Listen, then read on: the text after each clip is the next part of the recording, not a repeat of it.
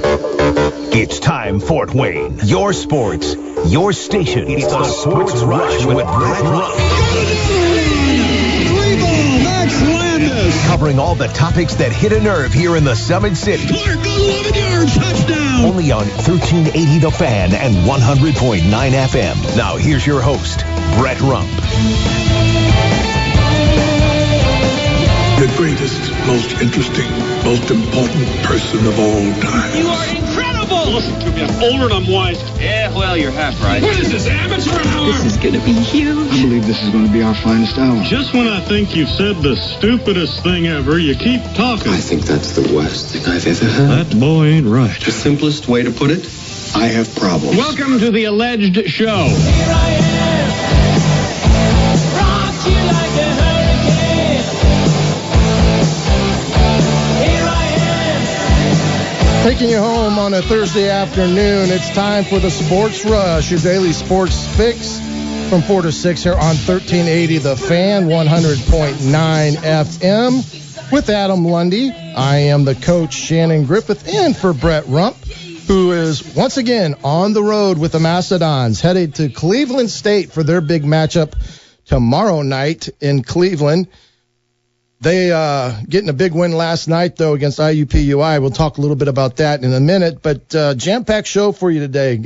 At 4:20, we're going to have Justin Cohn come on from the Journal-Gazette, the beat writer for the Fort Wayne Comets, and his new podcast, On the E, covering everything in the ECHL.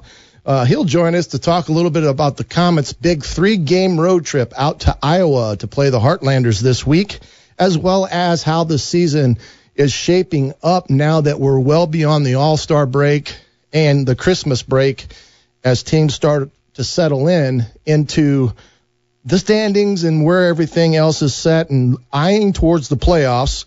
We'll talk a little bit about that. Then Scott Agnes from the Fieldhouse Files will come on, and we'll talk a little bit of the Pacers, who had a big win the other night against the Bulls, which made the Chicago media a little bit upset. I had a chance to watch that game via the Bulls Network, Sports Network, and after the game, they were pretty upset, mainly Will Perdue. He had a few choice words to say about the Bulls losing to the Pacers, which I kind of laughed when they kind of put the blame on the Bulls' effort, basically, in the second half. But we'll talk a little bit about that as well, and then we'll move our way into the second hour, and we'll let you wait on that. But Adam, I guess I really need to clear up some things here. Some breaking news just for you. Oh, let's get into it. And I don't know if you saw this morning, Brett Rump kind of asked, why haven't the Colts interviewed me yet for the big head coaching assignment down in Indianapolis? Labeled myself as a dark horse as this started out about 3.5 weeks ago. But I can officially say that I have withdrawn my name from consideration to be the head coach of the Indianapolis Colts.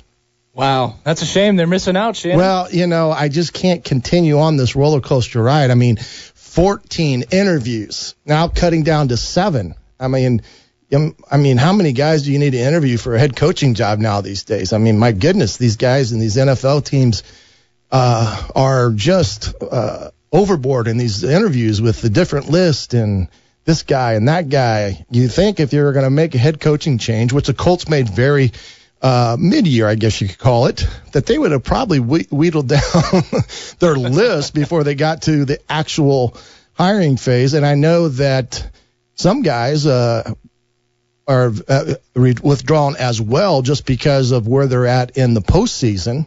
And some of the time frames were just not conducive for them to be involved in it. But we're going to settle all speculation that, I'm out. I'm still a free agent, as you could say, but we'll let them go on and search. And I found it interesting. 2 things I found interesting this week on this whole head coaching search for the Colts. Number one, they're going to do a round of second interviews, 7 of them, I believe. And the majority of it is a defensive flavor to it. which kind of goes against a lot of what people were saying. If Jeff Saturday was not going to be the person that they would go after, most speculation was they may go after a young offensive coordinator, that's out there and available in the NFL. But right now, the second round has a more defensive flavor to it. It's on the paper today that Jim Irsay is all on board with hiring Jeff Saturday as his head coach.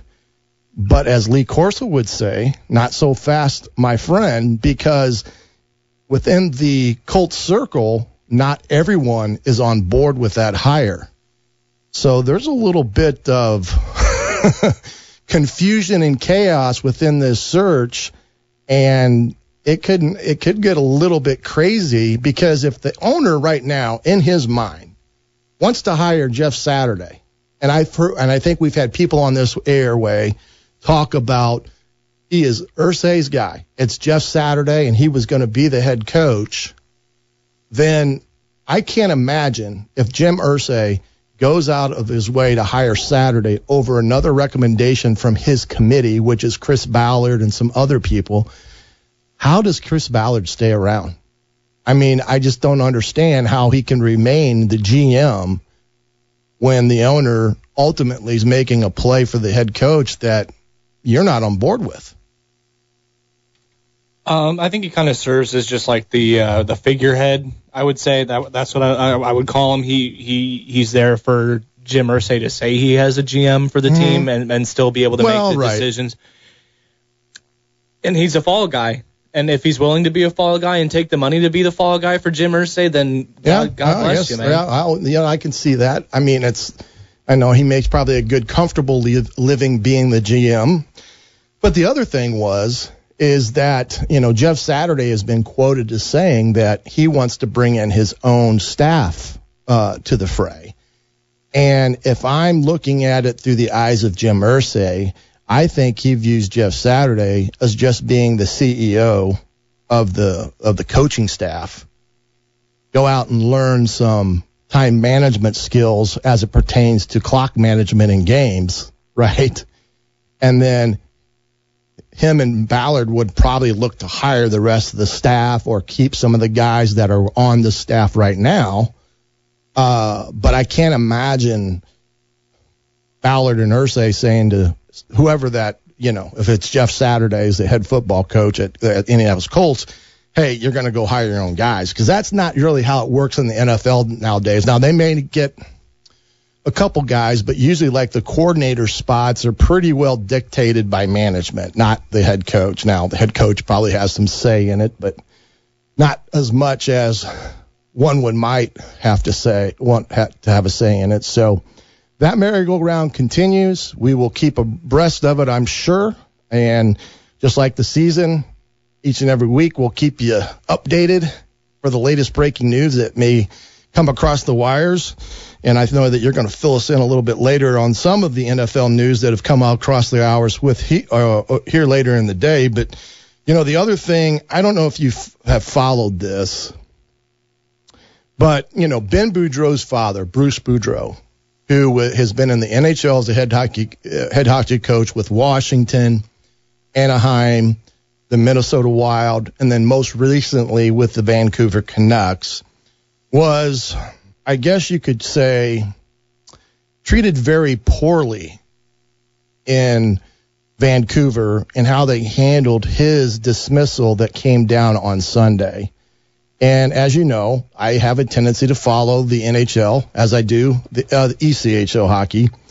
And it just, as a former coach, to learn and to hear the president of the company, Jim Rutherford, through the latter part of this last few months, outwardly talking that he's out getting feelers on potential head coaches, although he's not ready to make a change yet, but he's publicly announcing it, is not the way to handle your business when you've got a guy behind the bench. And you just undermined him to all the players. So that was quite a spectacle that was done to Bruce Boudreau, and, his time with the Comets. He's well known here in Fort Wayne, player, assistant coach, head coach at some time, and then moving on into the American Hockey League for a while with Hershey, and then, of course, his first NHL job with the Washington Capitals back in the day.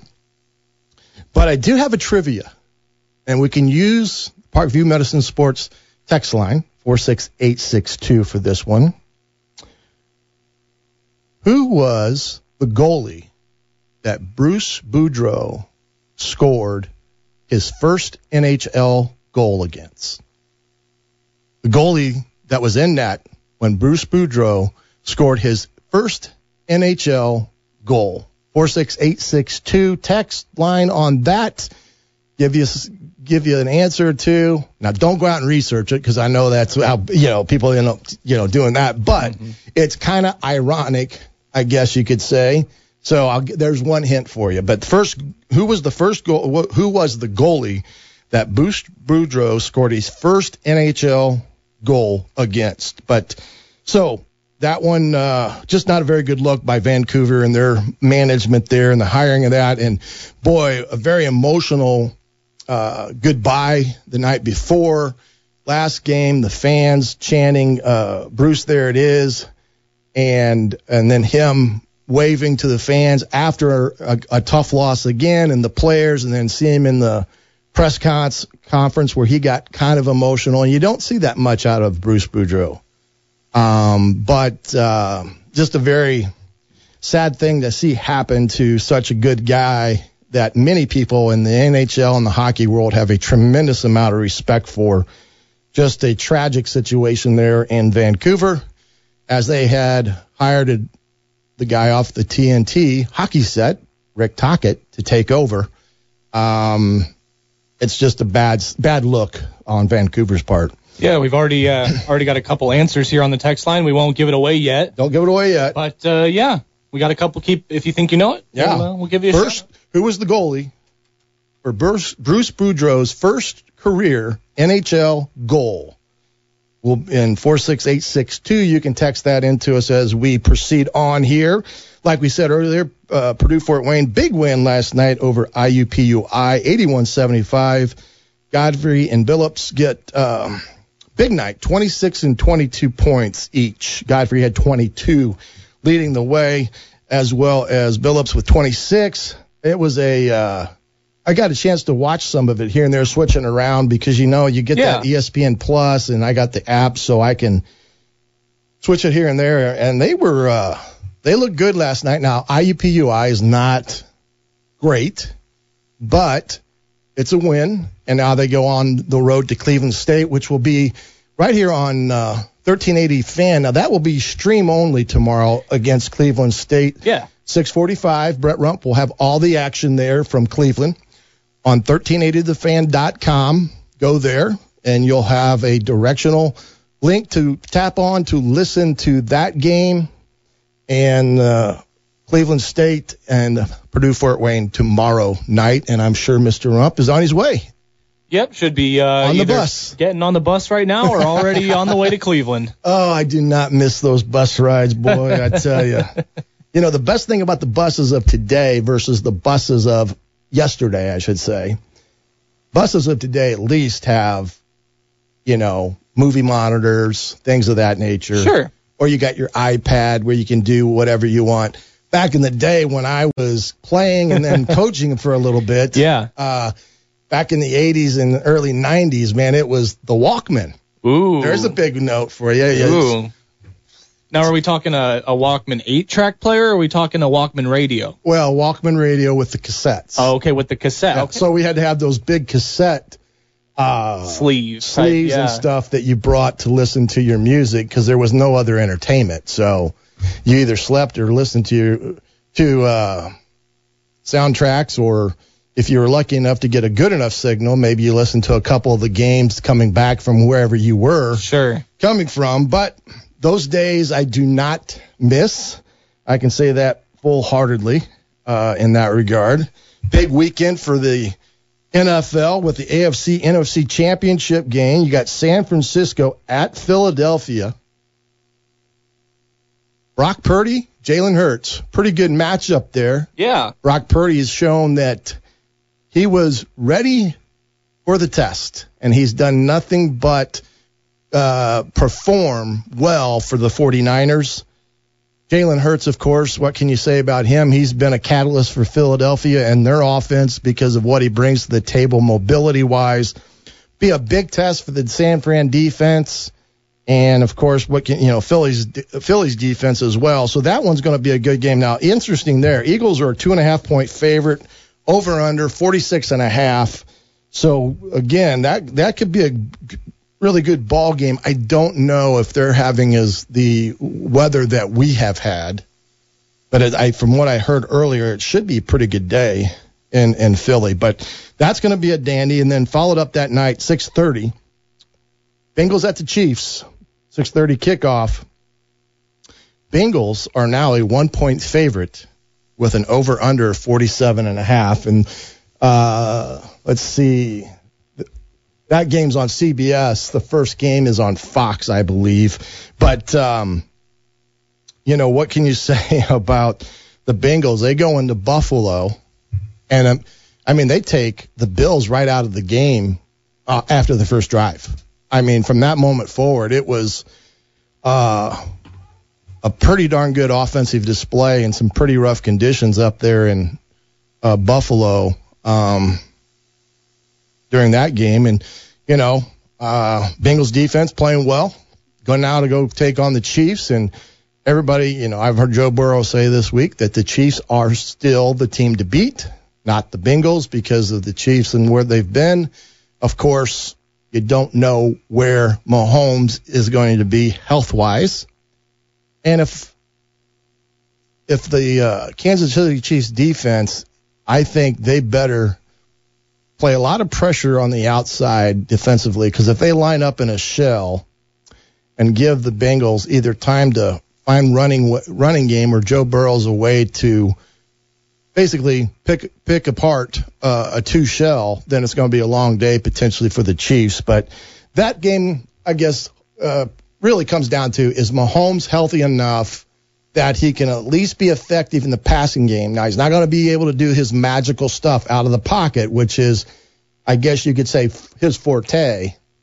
But can their running game pick up some of that load off of him and let him be, a guy that can stand back there, get the ball away quick, and let guys in space do their thing? But I think we got two really good ball games for both the AFC and NFC. I think you could flip a coin between both those teams. Yeah, I'm looking forward to both games. I think we're going to be in for some treats. Yeah, well, and Brock Purdy, I guess he's the story of the playoffs because what he's done of late, and then of course Bengals doing their thing that they did last year, a big rematch of that game. So interesting to see that. And then, a couple things I saw coming before this week come up in the recruiting thing was Mylan Graham, the New Haven Bulldog wide receiver, picked up another SEC offer from Georgia.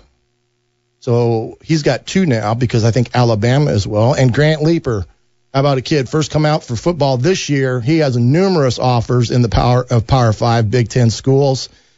So there you go. There's opportunities in the game of college football to get scholarships, and we've got a few in our area that are starting to answer the phone calls for scholarships. But how about you give us some headlines from the sports world today, Adam? All right, let's do it. Let's get into today's top headlines real quick here. All right, Frank Reich, the starting quarterback for the first game in Carolina Panthers history in 1995, is now the team's sixth head coach. Owner David Tepper chose Reich, 61, after an extensive search that included 9 candidates, including their interim head coach Steve Wilks, ultimately going with former Colts head coach Frank Reich. The New York Jets hired former Denver Broncos head coach Nathaniel Hackett on Thursday, a move that adds to the already intense speculation about a potential Aaron Rodgers trade. Kansas City Chiefs quarterback spoke today about his high ankle sprain and how he feels in practice as they prepare for the AFC Championship against the Cincinnati Bengals. Mahomes said, "I thought I had a good day yesterday. Overall, probably better than I expected, being able to go out there and throw the football and get in the work I needed to get in. And it'll be a truly big Big Ten matchup tonight as 7'4" Zach Edey and the #1 Purdue Boilermakers travel to Ann Arbor to take on 7'1" Hunter Dickinson and the Michigan Wolverines. Conference play. Big Ten action. Tip is at 9. Those are your top headlines, Shannon. Yeah, it's going to be an awesome game tonight. We'll talk a little bit about that later, but we need to step aside and get our first break in here. And after the break, we'll have Justin Cohn on from the Journal-Gazette, all right here on 1380 The Fan, 100.9 FM. Welcome back to the Thursday edition of the Sports Rush here on 1380 The Fan, 100.9 FM. Comets on the road with 3 big games set for Iowa this week, Friday through Saturday. Plus, they've had some recent roster moves before they go out there, and there's no one better that can give us the big updates on the Comets than the one and only Justin Cohn, who's joining us now on the Master Heating and Cooling Hotline. Justin, how you doing, bud? Good. How you doing, Chan? Good. You're back feeling better, I hope? Yeah, I'm not 100%, but doing a lot better. I was in health and safety protocols for a couple weeks and had a rough go with COVID, but back at it. Well, I'm glad that you're feeling better. I know that thing can be a little bit worrisome at times because it's no fun. But, you know, right before I had you on here, I was talking a little bit about Bruce Boudreau's firing. What was your thoughts on that before we jump into some of the Comets stuff? Well, I think a couple things, not that this is shedding new territory, but, they just, the Canucks didn't manage it right. They had every opportunity to change the narrative any number of ways by either announcing we're going to keep him or we're going to fire him or we're going to make a change, but to just dangle anybody, I think people are really caught on the fact that it's Bruce Boudreau, but really anybody in that position to just kind of leave them in this lame duck situation where they have to answer questions about their future when they really don't know what's going on. I mean, so there's that, but then the overriding thing is the Canucks are just a mess. I mean, if your entire fan base is recognizing that it's not the coach's fault and audibly giving him support game after game, I think you need to sit there and wonder, maybe he is the right guy for the job because, he wasn't the problem. But all that being said, I think most people believed it was going to be a short-term situation for him, and then they were going to probably find somebody else. But I don't understand it, and I don't see how Rick Tocchet is the answer. But the overriding thing is I just don't think they treated him quite right there. Yeah, right. And I gave my thoughts on that earlier, so we won't beat a dead horse there. But Comets now heading out to Iowa for a big 3-game series with the Heartlanders. But prior to that game coming up, they've made a little bit some roster moves here of late. Yeah, I mean, their roster's always in flux, but, the big things are they got Graham McPhee, who's been with the Bakersfield Condors, and interesting note is he's the son of George McPhee, who's the the president of hockey operations for the Vegas Golden Knights. So he's a decent prospect. And then they're getting Darian Kelb from Bakersfield as well. And then they made a trade. Bakersfield did. So Philip Angeris is now gone, and a player named Garrett Van Wee is now with them, and he was a former Michigan player. So the long and the short of it is you've now suddenly got 3 new players coming from the AHL. And then some other moves. They've released Mackenzie Dwyer and Carson Vance and Max Milasek, so some changes there. But on paper, the roster looks a lot stronger now because you've got all these AHL guys who have arrived. And really the guy that probably hasn't been talked about enough from that is Darian Kelb, because he's, a strong offensive defenseman, a guy that we've seen play here before, and is going to be able to do some really exciting things. And that's kind of what they need. Somebody to take the pressure off guys like Blake Siebenaler and Daniel Maggio and really add some, good offense from the back end. And so I think that's going to be a positive thing for them. Well, he'll be a good complement to Brubaker and his offensive talents, but I remember of Darren he was a more like to rush it up the ice as a more offensive-minded defenseman, and like you said, that's kind of what they lost with Peters when he got recalled back to Bakersfield. So a little bit more help on the blue line. I know they're still struggling with the injuries because they don't really know who's going to come back or when. With Bowdens and Graves. I mean, and the list just seems like it grows rather than shrinks. But this will be a big test for them heading out west there to Iowa.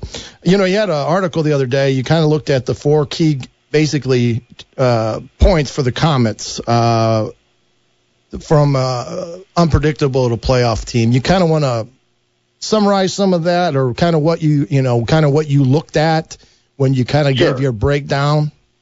Yeah, I mean, the big thing with this team has been consistency. I mean, it's reminding me, and I've said this, for 2 months now, it's a lot like that 2018-2019 season, which was Gary Graham's last season, where, just on paper, a ton of talent, but a lot of inconsistency and continuing to make the same mistakes. So, the things I've really focused on are, I think they need to be a little more mentally focused. And what I mean there is, they can't come out not ready to play as soon as that first drop of the puck is. Mm-hmm. Because, the first periods have been their worst. They've been outscored 46-33 in the first period of the season.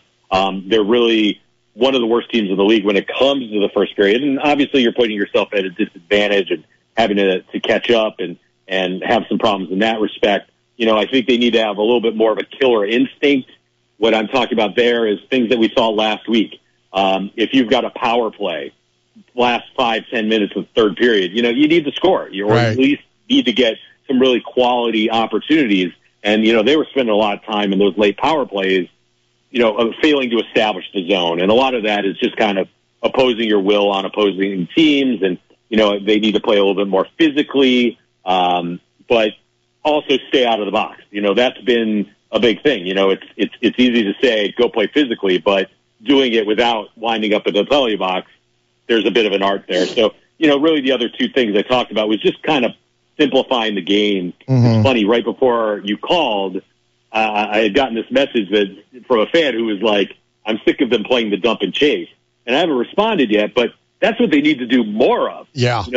I'm not a big dump and chase guy, but that's when they're at their best, is when they're forechecking, they're grinding away in the corners, they're trying to set some things up high. And all of that starts by establishing the zone, by getting the puck deep. When they get into trouble, in my opinion, it's when they start doing these 100-foot passes, these dipsy doodles through the neutral zone, trying to do the fancy play. So they need to simplify and really do the things that they're good at. And the last thing is, and it may have already happened, is bolster the lineup a little bit. They were a little bit short on defense coming into this week.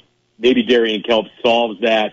I felt like they needed another power forward. We'll see whether the new guys, McPhee, Van Wy, maybe they answer that equation. But, I had been thinking earlier in the week, they're still a player or two away, but maybe it gets solved by, the AHL affiliation. And hopefully we've seen that happen in the last couple of days there. Well, right. And, going back to your, the dump and chase mentality, I think you're dead on that one, because that forces them to make those grinding plays. And that's one way of forcing a little bit more physicality when you dump it and chase it into the corners and such. But, their last game against Indy, the one thing that I noticed the Fuel did a very good job of, who are, we'll talk a little bit about them, but when they're on the PK, Indy had all 4 of their players on the blue line. They were not going to let the Comets carry the puck into the zone. And the Comets had so many times, like you said, they were trying to make these cross-ice passes to try to catch them off guard, and it never materialized enough. And all of a sudden now they're clearing the puck. I think they had a couple chances for shorthanded goals in that time period, but it's like they struggle at times reading the play in front of them. Does that make sense to what I'm trying to?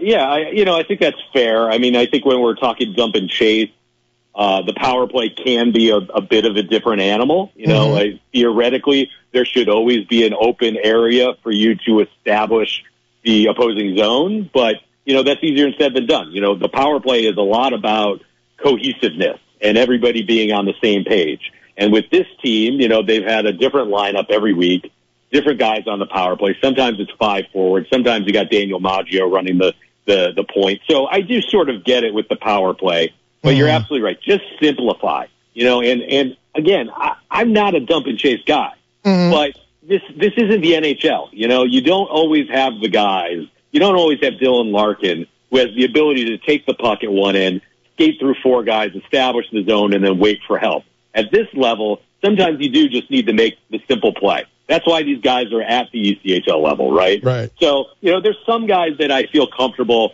you know, just give them the puck and let them go. Josh Winquist sometimes, Ty Faber sometimes. You know, it used to be how we felt about Colin Chalk, right? Like when they were in trouble, it was like, just give the puck to Chalk. He'll figure it out and get it up there, and then you can establish something. But right now, the Comets don't always have that, and they don't always have that guy. And sometimes you just need to make the simple play and grind away and look for those ugly goals. And like you said, when you're playing Indy, when you're playing Toledo, those are teams that you need to get them on their heels. And that's how you do it. You just wear them down in their own zone. You play physically, you use your big bodies, and then you wait for the right moment. But if you're looking for all these panache, highlight reel, sports center plays, not going to pull that off too often at this level. What you are going to do is you're going to turn the puck over and you're going to put the onus on your goaltender. And I see that so often with this season's Fort Wayne team. And that's what, in my opinion at least, they need to get away from. Absolutely, absolutely. Well, heading into Iowa for Big 3, these are 3 games that they definitely need, in my opinion, to get maybe a sweep out in Iowa. Iowa's only 7-20, but you can't let the Cyclones and Walleye get away from you because they're 12 and 9 points differential on you on the season. So some big games coming up for the Comets to make up some ground. But I really appreciate you coming on today, Justin, and we'll catch you at another time. All right, thanks, Jan. All right, that's Justin Cohn from the Journal-Gazette, Comets beat writer. We're going to step away here on 1380 The Fan, 100.9 FM. We'll be right back. Welcome back to the Sports Rush here on 1380 The Fan, 100.9 FM. Let's talk a little bit Indiana Pacers. And to do that, we want to welcome in on the Masters and Heating Cooling Hotline, Scott Agnes from the FieldhouseFiles.com. Scott, welcome to the show. Hey, I appreciate you having me. Yes, sir. And, you know, I think the first thing I wanted to kind of reflect back on is the Pacers' big win against the Bulls the other night that kind of stopped their losing streak. Kind of give some feel from your perspective on that win against the Bulls. Yeah, how badly did they need that, right? Oh, yeah. It was a game where they fell behind early and you feel like they didn't really have it. You know, in the second half, you would understand if, you know, you just play reserves and don't even make the comeback. But the trouble this season all years, Shannon, has just been the fact that they keep falling behind big early. Last night, you know, Trail gave up 46 points in the first quarter. The Chicago game you're referencing fell behind by 21 points, and it took, you know, T.J. McConnell playing nearly the whole game, and then Ben Mathurin scoring 15 points in that fourth quarter, the rookie stepping up and having a big quarter, and then some defensive things too as well that really stood out for them to squeak by and get that win, which is their only win here over the last 2 weeks. Well, and I referenced that Chicago game early on, and I kind of watched it from Chicago sports show up there that carries the games, NBC Sports, and their post-game show. Will Perdue was, I guess, they were beside themselves on how they lost to the Pacers because it really came down to turnovers. I mean, the Bulls turned it over, I think, something like 19 times in that game, and that allowed the Pacers to really get back in it. But what I liked about from the Pacers in that game, and you see, you know, glimpses of this in some of their games, as, you know, their grittiness. You know, and I know it's at times hard to bring it every night, but I thought in that second half they were gritty enough to basically win that game, not that Chicago lost it. I honestly am a little bit split on that. I think it goes both ways. because Chicago's on the second night of a back-to-back. The turnovers mounted. They didn't really adapt to the way the Pacers played, I thought, in the fourth quarter especially. So, while it was admirable of the Pacers, I thought it was as much as an indictment on the Bulls and being on a back-to-back, which is never easy, but just kind of running out of gas, maybe taking it lightly that they had a double-digit lead going into the fourth quarter.